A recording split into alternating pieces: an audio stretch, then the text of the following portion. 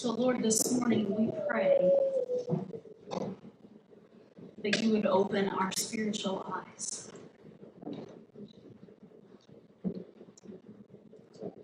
God, that whatever struggles, whatever battles that people in this room and those who are joining us online have been fighting,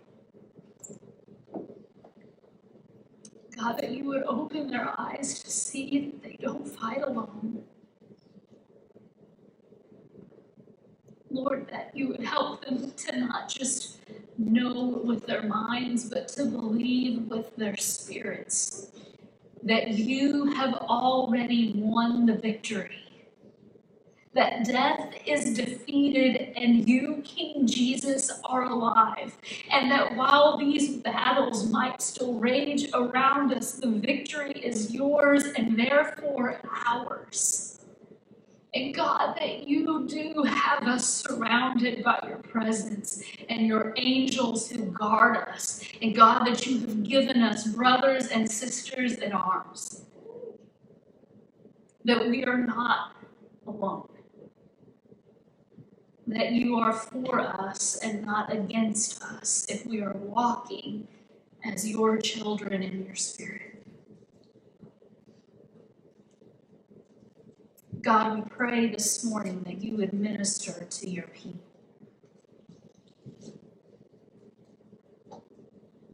It's in Jesus' name we pray.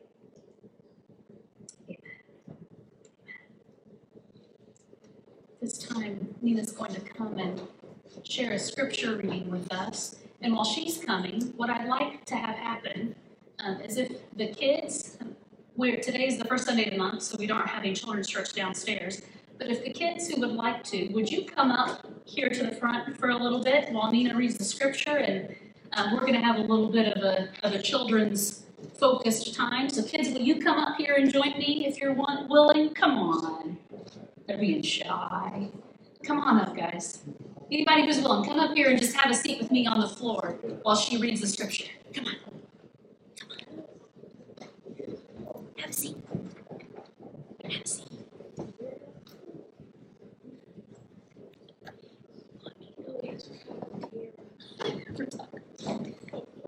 Come on. Okay, have a seat, guys. Thanks. Let's listen to what she reads, okay? 1 Peter 4, 7 through 11. The end of all things is near. Therefore be alert and of sober mind so that you may pray. Above all, love each other deeply, because love covers over a multitude of sins. Offer hospitality to one another without grumbling. Each of you should use whatever gift you have received to serve others as faithful stewards of God's grace in its various forms. If anyone speaks, they should do so as one who speaks the very words of God. If anyone serves, they should do so with the strength of God. The strength of God provides, so that in all things God may be praised through Jesus Christ. To him be the glory and the power forever and ever. Amen.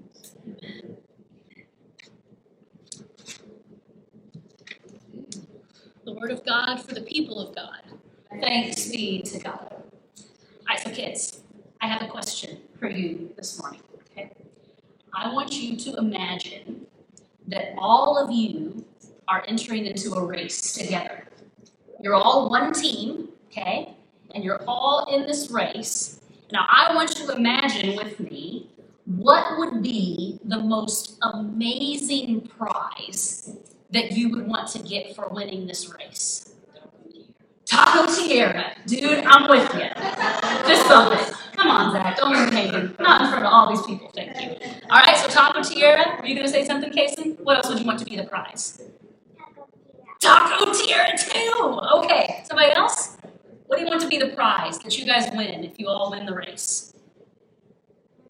Money? All right. Okay, so here we go. Team Children of Grace Fellowship Church have entered a marathon, and they're entering as a team, and if they reach the finish line, they receive an unlimited supply for a whole year of Taco Tierra and $100 each. You motivated? Zach's like, okay, I'm in. All right, you guys are ready? So, now, you start this race. And as you start the race, and there's other people in the race, right? You know, you got to all finish together to win this prize. You see a puppy alongside of the racetrack. Oh, a puppy, right? Now, let's think about it for a minute. If we stop to play with the puppy, do you think we're going to reach the end of the race in time to get the Taco Tiara and the $100? Wesley wants to say yes. But the older and wiser are saying, yes, steal the puppy. oh no! We can't steal the puppy because Jesus would not be okay with that. We can't take the puppy with us. What do we have to do if we want the Taco Tiara and the $100? Ignore the puppy and what? Keep running the race, right? Because we've got to get where if we want that year of Taco Tiara and $100? The finish line. Now, here's the thing.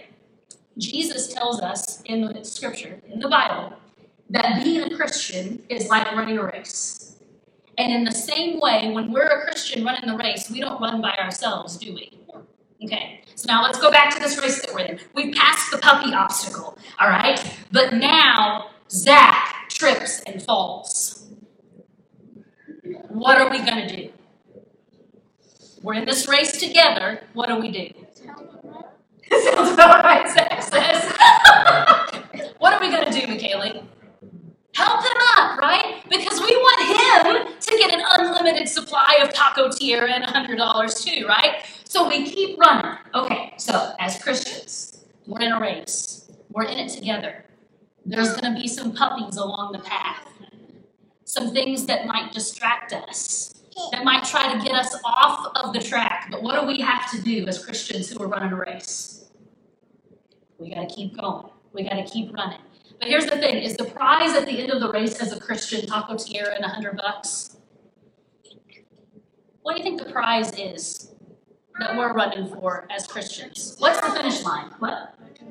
Oh, come on. You're still in Taco Tiara mode. He said nachos. What do you guys think? What's the prize as Christians that we're racing for? Oh, we're still on Taco Tiara. Can I tell you guys there's a prize that's better than Taco Tiara? You guys know I like Taco Tiara, right? The prize that we're racing for as Christians is heaven, to be with Jesus forever. You want to know what's so awesome about heaven? You won't even need Taco Tiara. I'm not saying it won't be there. I'm saying you won't need it. Can you think about that? What would it be like to never get hungry?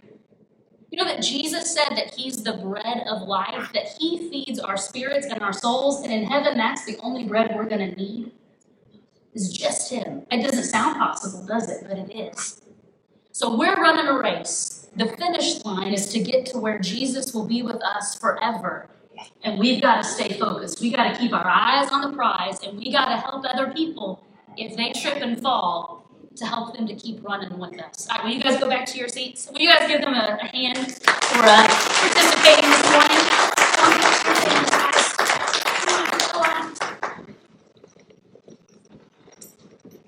I want to read this passage that we've heard read already this morning one more time out of the Amplified version. And if you're not familiar with the Amplified, I didn't want it to be read in the Amplified the first time because the Amplified can get a little bit overwhelming and confusing. The reason being that it adds a whole bunch of words in parentheses, but that sometimes those words are really helpful because what the Amplified version attempts to do is to unpack some of the nuances of meaning behind the words in their original language, to give them nuance and context so that we can dig a little bit deeper. So we've heard this right out of the NIV. I want to read it to you now out of the Amplified. It says, "The end and culmination of all things is near. Therefore be sound-minded and self-controlled for the purpose of prayer, staying balanced and focused on the things of God so that your communication will be clear, reasonable, specific, and pleasing to Him. Above all, have fervent and unfailing love for one another, because love covers a multitude of sins. It overlooks unkindness and unselfishly seeks the best for others. Be hospitable to one another without complaint. Just as each one of you has received a special gift, a spiritual talent, an ability graciously given by God, employ it in serving one another as is appropriate for good stewards of God's multifaceted grace, faithfully using the diverse, varied gifts and abilities granted to Christians by God's unmerited favor. Whoever speaks to the congregation is to do so as one who speaks the oracles, the utterances, the very words of God. Whoever serves the congregation is to do so as one who serves by the strength which God abundantly supplies, so that in all things God may be glorified, honored, and magnified through Jesus Christ, to whom belongs the glory and dominion forever and ever. Amen. The word of God for the people of God. Thanks be to God. The end is near. What kind of images come into your mind when you hear that phrase? The end is near. Can I tell you the first image that comes into my mind? It's of a picture of a street preacher holding up a sign on a corner that says the end is near. That's the first image that I have. And when I think about the end, I want to help you understand that there are two ways really for us to picture the end. There are two kinds of pictures in our minds that we might have when we think about the end of the world. The first picture is a picture of termination. It's the idea of the world being finished. It's the limit at which it ceases to be.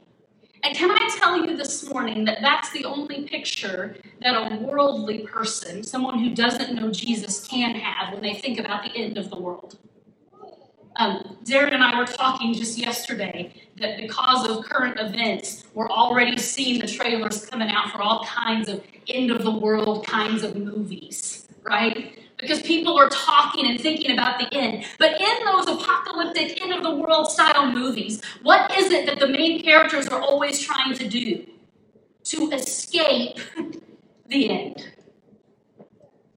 To get away from it somehow. The asteroid that hits and the tsunamis that come and they're trying to get into the bunker or they're trying to get to the mountaintop. It's always about trying to avoid the end of the world. And as someone who doesn't know Jesus, that is the mentality. It's a fear-based mentality that says, I don't want this world to end. I don't want it to come to its finish, to its termination, because then everything is gone. Now, is that true of the end that is near? Absolutely. This world, Scripture tells us, ultimately it'll be destroyed in fire. It'll all burn. There won't be any escape. This is not one of those end-of-world movies where suddenly the cure is found or the solution is discovered or everybody jumps on a spaceship and moves to Mars and the human civilization continues. There is not an end like that. It truly is the end. But that's not really, as Christians, how we view the end that is near. There's another way to even translate it, and the Amplified caught it. It said the end and culmination. Because the end can also mean that end to which all things relate, the aim, the purpose. It's the idea of a goal or a finish line. Does it mean the race is over? Yes, but it means that we leave the race and enter into the prize. Now, the first question that I think the Lord wants to both challenge and encourage his people with this morning is, do you have a worldly or a godly understanding of the end that is near? If it's worldly, all that the idea of the end stirs up in you is fear and grief and sorrow and anxiety. If it's godly, now hear me, there might still be a tinge of sorrow because there are people in our lives who don't know the Lord and we want them to be ready. I'm not saying that is not a godly thing to have. But as for me, it's the anticipation of finally arriving at the culmination of all things. at the purpose of redemptive history, at the aim of everything that my life is about, whether it comes at my physical death or it comes through Christ's return. The end is the goal. It's not something to avoid or try to run from. It's the finish line. If you look with me at James chapter 5, verses 7 through 8, the context in the letter here is very similar to the context in 1 Peter, one of Christians who are experiencing suffering. And James, inspired by the same Holy Spirit as Peter, does not write about the end of the world as something for them to fear. What does he write? He says, be patient. And that implies that they're not to resist or to encourage resentment or retaliation towards those who are causing their suffering. Be patient then, brothers and sisters, until the Lord's coming. See how the farmer waits for the land to yield its valuable crop, patiently waiting for the autumn and spring rains. You too be patient and stand firm, or be patient and established, because the Lord's coming is near. The day of the Lord, the end of this age, the return of Christ. As Christians, this is something we're to yearn for. Even so, Paul writes, come quickly, Lord Jesus. You see, there's a great reversal here. Because if we're living as people of this world, we're putting all of our eggs in the basket of this world. And so we're pursuing whatever pleasure this world has to offer. We're pursuing whatever purpose that we can wrestle up from this world. It's all about this world. And the idea of that ending is terrifying. But here's the thing. As Christians, Jesus promised we would experience suffering in this world. And we're to yearn for the time when that suffering ends. The finish line. The goal, the culmination of human history. We're to be patient, but we're to look forward to it with anticipation. All right. So verse 7 said, the end and culmination of all things is near. And then it moves to the therefore.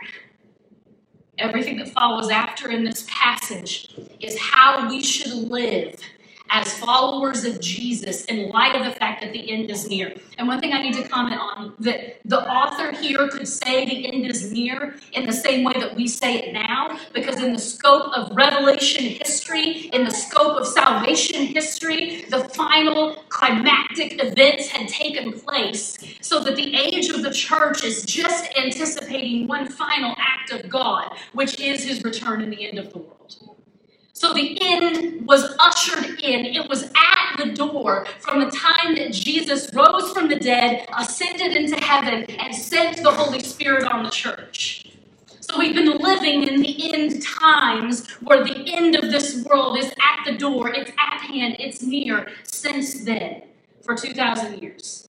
God's calendar and my calendar don't read the same way. But the end is near. And friends, it's only more near now than it was 2,000 years ago. Amen? So therefore, these are the instructions we're to follow as the church in light of this reality. First, it says to be sound-minded and self-controlled for the purpose of prayer. This reads differently in different translations. Some say to be alert and of sober mind. Others say, the King James, to be sober and watch unto prayer. Some have be serious and watchful in your prayers. The first word that's used is talking about sobriety and self-control and curbing our passions, those desires of our flesh. This is the opposite of allowing ourselves to have a dulled mind. Alcohol dulls your thinking. So we're to be sober. Anything that causes our thinking to become foggy, to become dull, we're instructed to avoid those things. We're not to let our passions and desires dull our focus when the puppy comes along the track. We have to keep going. The second word that's translated in the Amplified as self-controlled can also mean sober or serious or watchful. And get this, it can mean calm and collected. Two very different perspectives of the end of the world. When you watch the end of the world movies, ain't nobody calm and collected. They all running around like chickens with their heads cut off, trying to figure out how they can escape the end of the world. That's not us. We're to be watchful and calm and undistracted. To be sound-minded, to be self-controlled. It's the opposite of a dull mind, and it's the opposite of a distracted mind. It's to have the mind of Christ that recognizes that the finish line really is all that matters. So I can't dull my senses by the things this world offers me to try to help me cope. No, I have to turn to the Lord to help me cope because my mind needs to be alert. I can't be distracted by the things that this world has to offer me, or by the drama, or by the news, or by the things that look cataclysmic. I can't be distracted by any of it. All of it has to drive me to be more sound-minded, to be more alert, because the end of my salvation is near. And I can do that in God's Holy Spirit with calm. That is supernatural.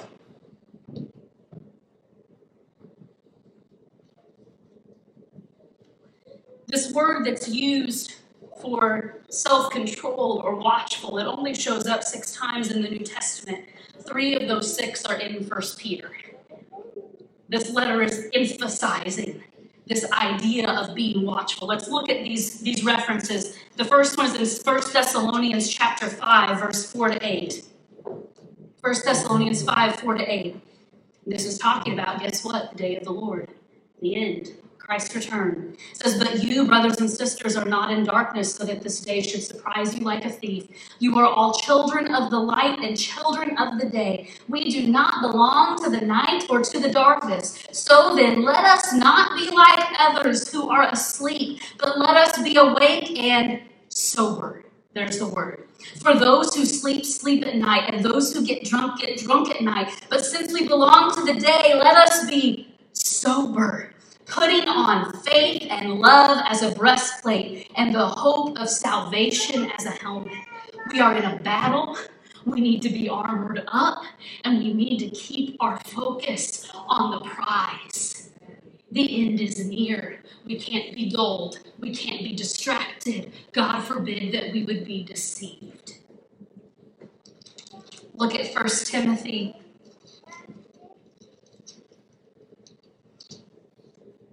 I'm sorry, 2 Timothy. 2 Timothy chapter 4, verses 3 to 5.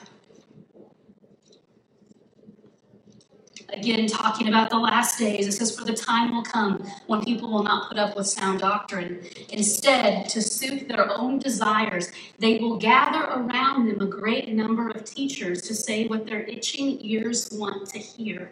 They will turn their ears away from the truth and turn aside to myths. But you keep your head, that's the word.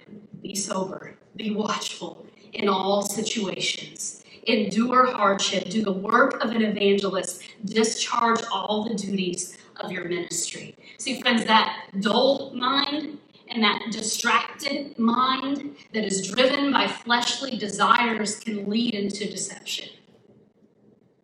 And it's that picture of just, let me find people, sources that'll tell me what I want to hear. Because I've started to like this world, this life, rather than keeping my eyes fixed on the goal. Now, 1 Peter chapter 1, verse 13. Therefore, with minds that are alert and fully sober, there's the word, set your hope on the grace to be brought you when Jesus Christ is revealed at his coming. Are you noticing that all of these warnings about how we're to be sober, to be watchful, they're all associated with what? The end. It's a consistent warning, and this is to the church. That church, you've got to keep your head on straight. You've got to keep your focus. No dulling your mind with other things. No distractions. No deceptions. And then the last one is also in 1 Peter chapter 5, verse 8. Be alert and of sober mind. There it is. Your enemy, the devil, prowls around like a roaring lion, looking for someone to devour. Can you hear this progression from having dull thinking to living in a way that is distracted, so that you're vulnerable to deception until there comes a point where the enemy of your soul would devour you? We have to be alert. We have to be focused on where we're headed, because the battle is raging. The number one way I believe that the enemy is coming against believers in our time is that he's trying to dull their minds, distract their spirits, deceive their souls, and drag them down with him in destruction. But Jesus is victorious, and we don't have to fall for any of this stuff. But we need to be aware of it. And it's why Scripture warns us over and over and over again that we're to be watchful. But why again? Look at verse 7 one more time. It's for the purpose of prayer.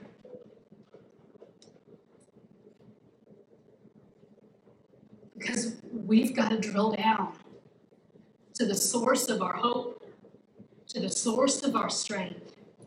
So we've got to keep clear thinking. We've got to keep sober. We've got to keep focused so that we can prioritize that communion with God, that intimacy with the Lord. And it's only out of that that then we're able to be useful for the sake of his kingdom in these last days. God is calling up people of prayer to be watchmen, to be watchful, to keep that watch in the middle of the night or in the early morning, to be willing to allow the Holy Spirit to keep us awakened. But it means we can't numb ourselves out. And man, our society loves to do that. If it's not playing a game on a phone or on a console or surfing the web or on social media or watching a movie or killing time on YouTube, we have all kinds of ways that society heaps on us to dull our minds and distract us when God is calling his people to prayer.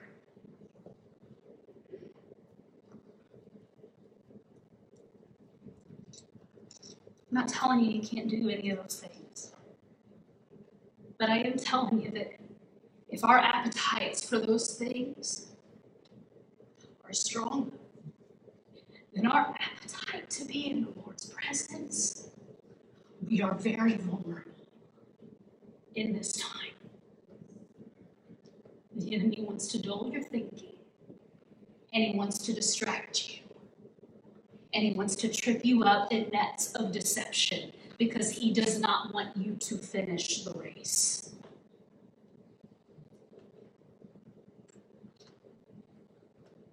As the end approaches, the enemy wants to devour believers by dulling and distracting our minds. Instead, we are to be sound-minded and self-controlled for the purpose of prayer. We are not to be those who are deceived, but we are to be those who press in so that we can be used for his kingdom. So the first thing we do, knowing the end is near, is that we pray. Secondly, and above all, in verse 8, it says that we're to love. Specifically to love one another in the church. Remember we said that 1 Peter keeps cycling back to the same themes over and over and over again. And here we are, friends. You believe that Jesus is coming soon, so do I. So what does that mean? It means I need to love you more fervently and more deeply. And you're stuck with me too. We've got to love each other because we're in it together. So when Zach trips along the way on the race, we're more connected than ever, and we reach down and we pick one another up and we keep going because there is a goal in sight. It says specifically that this love covers a multitude of sins. This is a quote from Proverbs chapter 10. If you look with me there, Proverbs 10, verse 12. The NIV translates it this way: hatred stirs up conflict, but love covers over all wrongs. This is talking about what it looks like to love each other more fervently and deeply. It means that instead of identifying each other's faults and flaws and how we might have offended one another, hatred does that to stir up conflict. Love overlooks it. Of course you're flawed. You're human. Of course I'm flawed. I'm human. If I haven't hurt your feelings unintentionally at some point, I'm sure I will, because I am not perfect. And I don't understand how your mind works fully. I don't know how you translate and interpret everything I say and everything I do. We are flawed people who don't know it all. We don't have it all together. But fervent love chooses to overlook it instead of pulling it out to stir up conflict. That's what hatred does. Love covers over a multitude of sins. Look with me in the love chapter at 1 Corinthians 13. We'll read verses 4 to 5. It says, love is patient, love is kind. It does not envy, it does not boast, it is not proud. It does not dishonor others, it is not self-seeking. Catch this. It is not easily angered. It keeps no record of wrongs. Love covers over a multitude of sins. Instead of allowing them to fuel anger and record keeping, you hurt me here, you hurt me here, you hurt me here. You disappointed me here, you said the wrong thing here. Man, in our flesh, all of us are prone to do just that. But God calls us to a kind of love, an ever deepening love for one another that chooses to let go of that.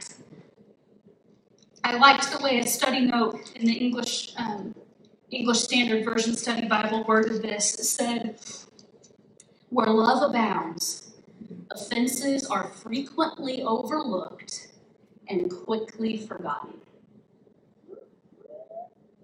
Offenses are frequently overlooked and quickly forgotten.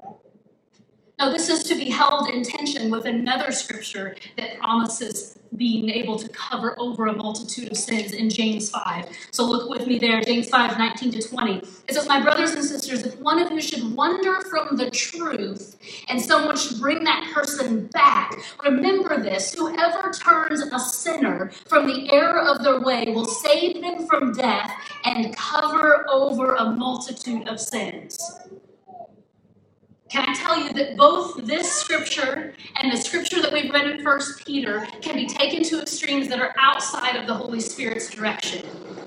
There are times when an offense needs to be addressed, especially when someone is wandering away from the truth of the gospel so that their soul is in danger. We're instructed then to go to them and bring them back to the truth, because it's in the truth that they can truly have their sins covered by the blood of Jesus. Amen? So there are times when things need to be addressed, when we need to be that voice of correction. But friends, it has to be in the spirit and not in the flesh. The fleshly holding on to offense, the fleshly looking for people's faults, the fleshly keeping a record of wrongs, that has to go. And let me tell you something, if that hasn't gone, I would probably just encourage you not to try to practice the James 5 scripture, because you're not in the spirit and you're probably going to do it wrong. If you're still holding on to offenses, if you're still keeping a record of every time they've hurt you, you're probably not the right person to go to them about the state of their soul and confront them about the sin in their life. Just don't. Focus on learning how to be a person that loves fervently and deeply, that covers over a multitude of sins. And in that place, the Spirit can give guidance and direction to speak hard truth when it's needed. The end is near, friends. We've got to love each other fervently and deeply. Secondly, it starts to unpack then what it looks like, this love, this deep love. In verse 9, it says to be hospitable to one another without complaint. To be hospitable. A little bit of context. In that day, inns were not a very nice place to stay. Hotels, inns of that day. And oftentimes they were dangerous places to stay. And so in the historical context, specifically, this applied in the early church to believers who were traveling. And it was unsafe for them to go and check into the Holiday Inn in town. And so even though you may not know them super well, you had a bond in Jesus, you knew they loved the Lord, and so they might come knocking at your church's door, at your door, and say, hey, we're followers of Jesus, we're traveling, we need a place to eat a meal and lay our head tonight.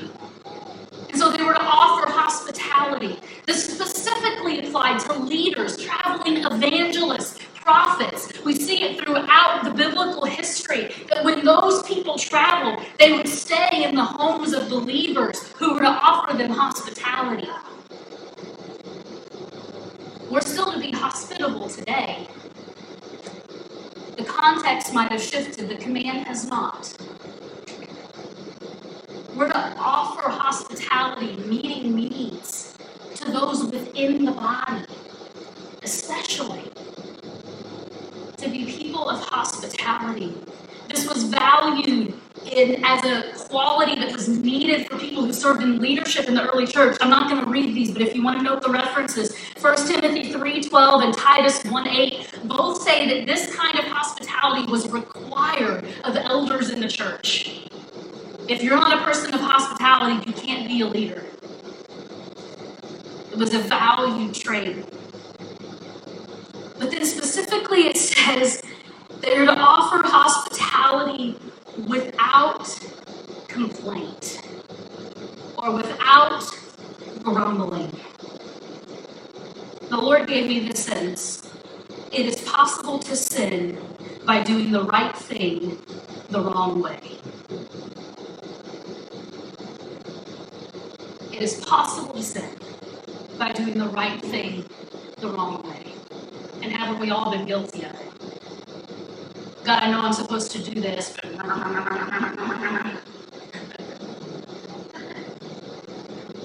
I hit home for too many people, I think. We're to practice loving one another without the negative talk that follows or comes alongside of it. No complaining, no grumbling, we just do it. Look at verse 10.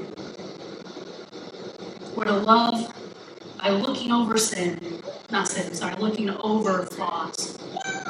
We're to love by being hospitable. And verse 10 tells us how we're to love by serving with spiritual gifts. Just as each one of you has received a special gift, a spiritual talent, an ability graciously given by God, employ it in serving one another as is appropriate for good stewards of God's multifaceted grace, faithfully using the diverse, varied gifts and abilities granted to Christians by God's unmerited favor. The first principle here that we need to take seriously as the end is near is that God has given you at least one, if not multiple, spiritual gifts.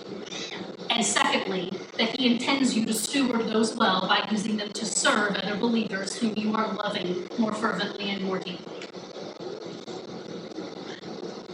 And then we have this idea here that I think is important for us to catch, that we're given spiritual gifts as gifts of God's grace. What's that mean? I didn't do anything to earn a spiritual gift. It was out of God's unmerited favor that He gave it to me. And grace is something that actually empowers me to do differently. Apart from the grace, I wouldn't have the gift to serve. Because of the grace, I'm empowered with a gift that enables me to serve. Grace is empowerment. It's not just an overlooking of sin. Grace enables us to live differently. And we're to use these gifts to serve others. Verse 11, whoever speaks to the congregation is to do so as one who speaks the oracles, the utterances, the very words of God. Whoever serves the congregation is to do so as one who serves by the strength which God abundantly supplies. In this verse, Peter, under the Holy Spirit's direction, breaks the spiritual gifts down into two categories: gifts of speaking and gifts of serving.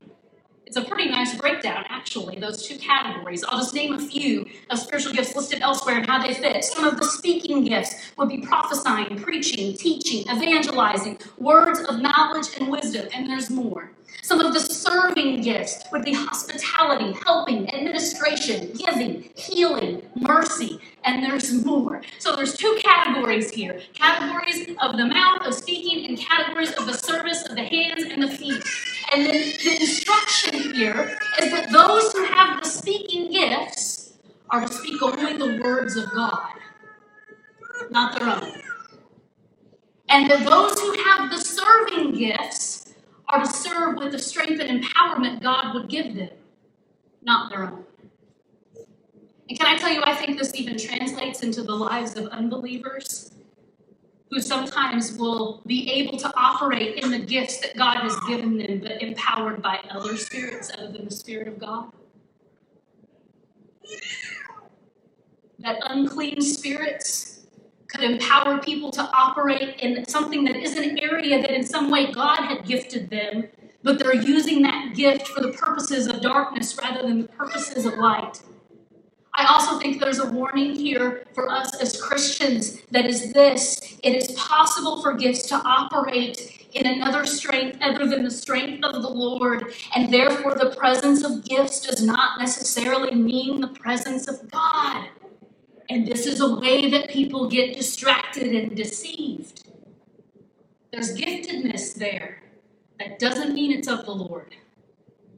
Thus, Christians are specifically instructed, if you have gifts of speaking, you better be sure you have a word from the Lord that comes out of your mouth. If you have gifts for service, don't do it in your own strength. It's not going to have the same effect. You're to do it in that supernatural strength that God gives you where? In your prayer closet, where your focus is as the end is approaching. And we love one another through this. They're serving each other with the gifts that God has given us. And it's all for His glory. When we do it this way, He receives glory and power, dominion and praise. All right, I want to come back to this summary chart. We're almost done this morning. We looked at this last week. How all throughout 1 Peter, we focused on how the gospel is lived out in relationship. I just want you to hone in. Where have we been today? Fearing Father God, keeping our focus on Him, and loving the church. And as the end approaches, we're instructed to drill down there. To not be distracted, to not be dulled. The end is near. So we're to focus on prayer and loving one another. Is that where your focus is? Or is it on stuff that'll burn? Is your view of the end of the world one that says, oh, finally? The undiluted, unhindered presence of God and the reward that I've been yearning for? Or is your perspective still a bit wobbly? And God says, hey, you've been allowing things to dull your thinking. You've been distracted. You better be careful or you might be deceived.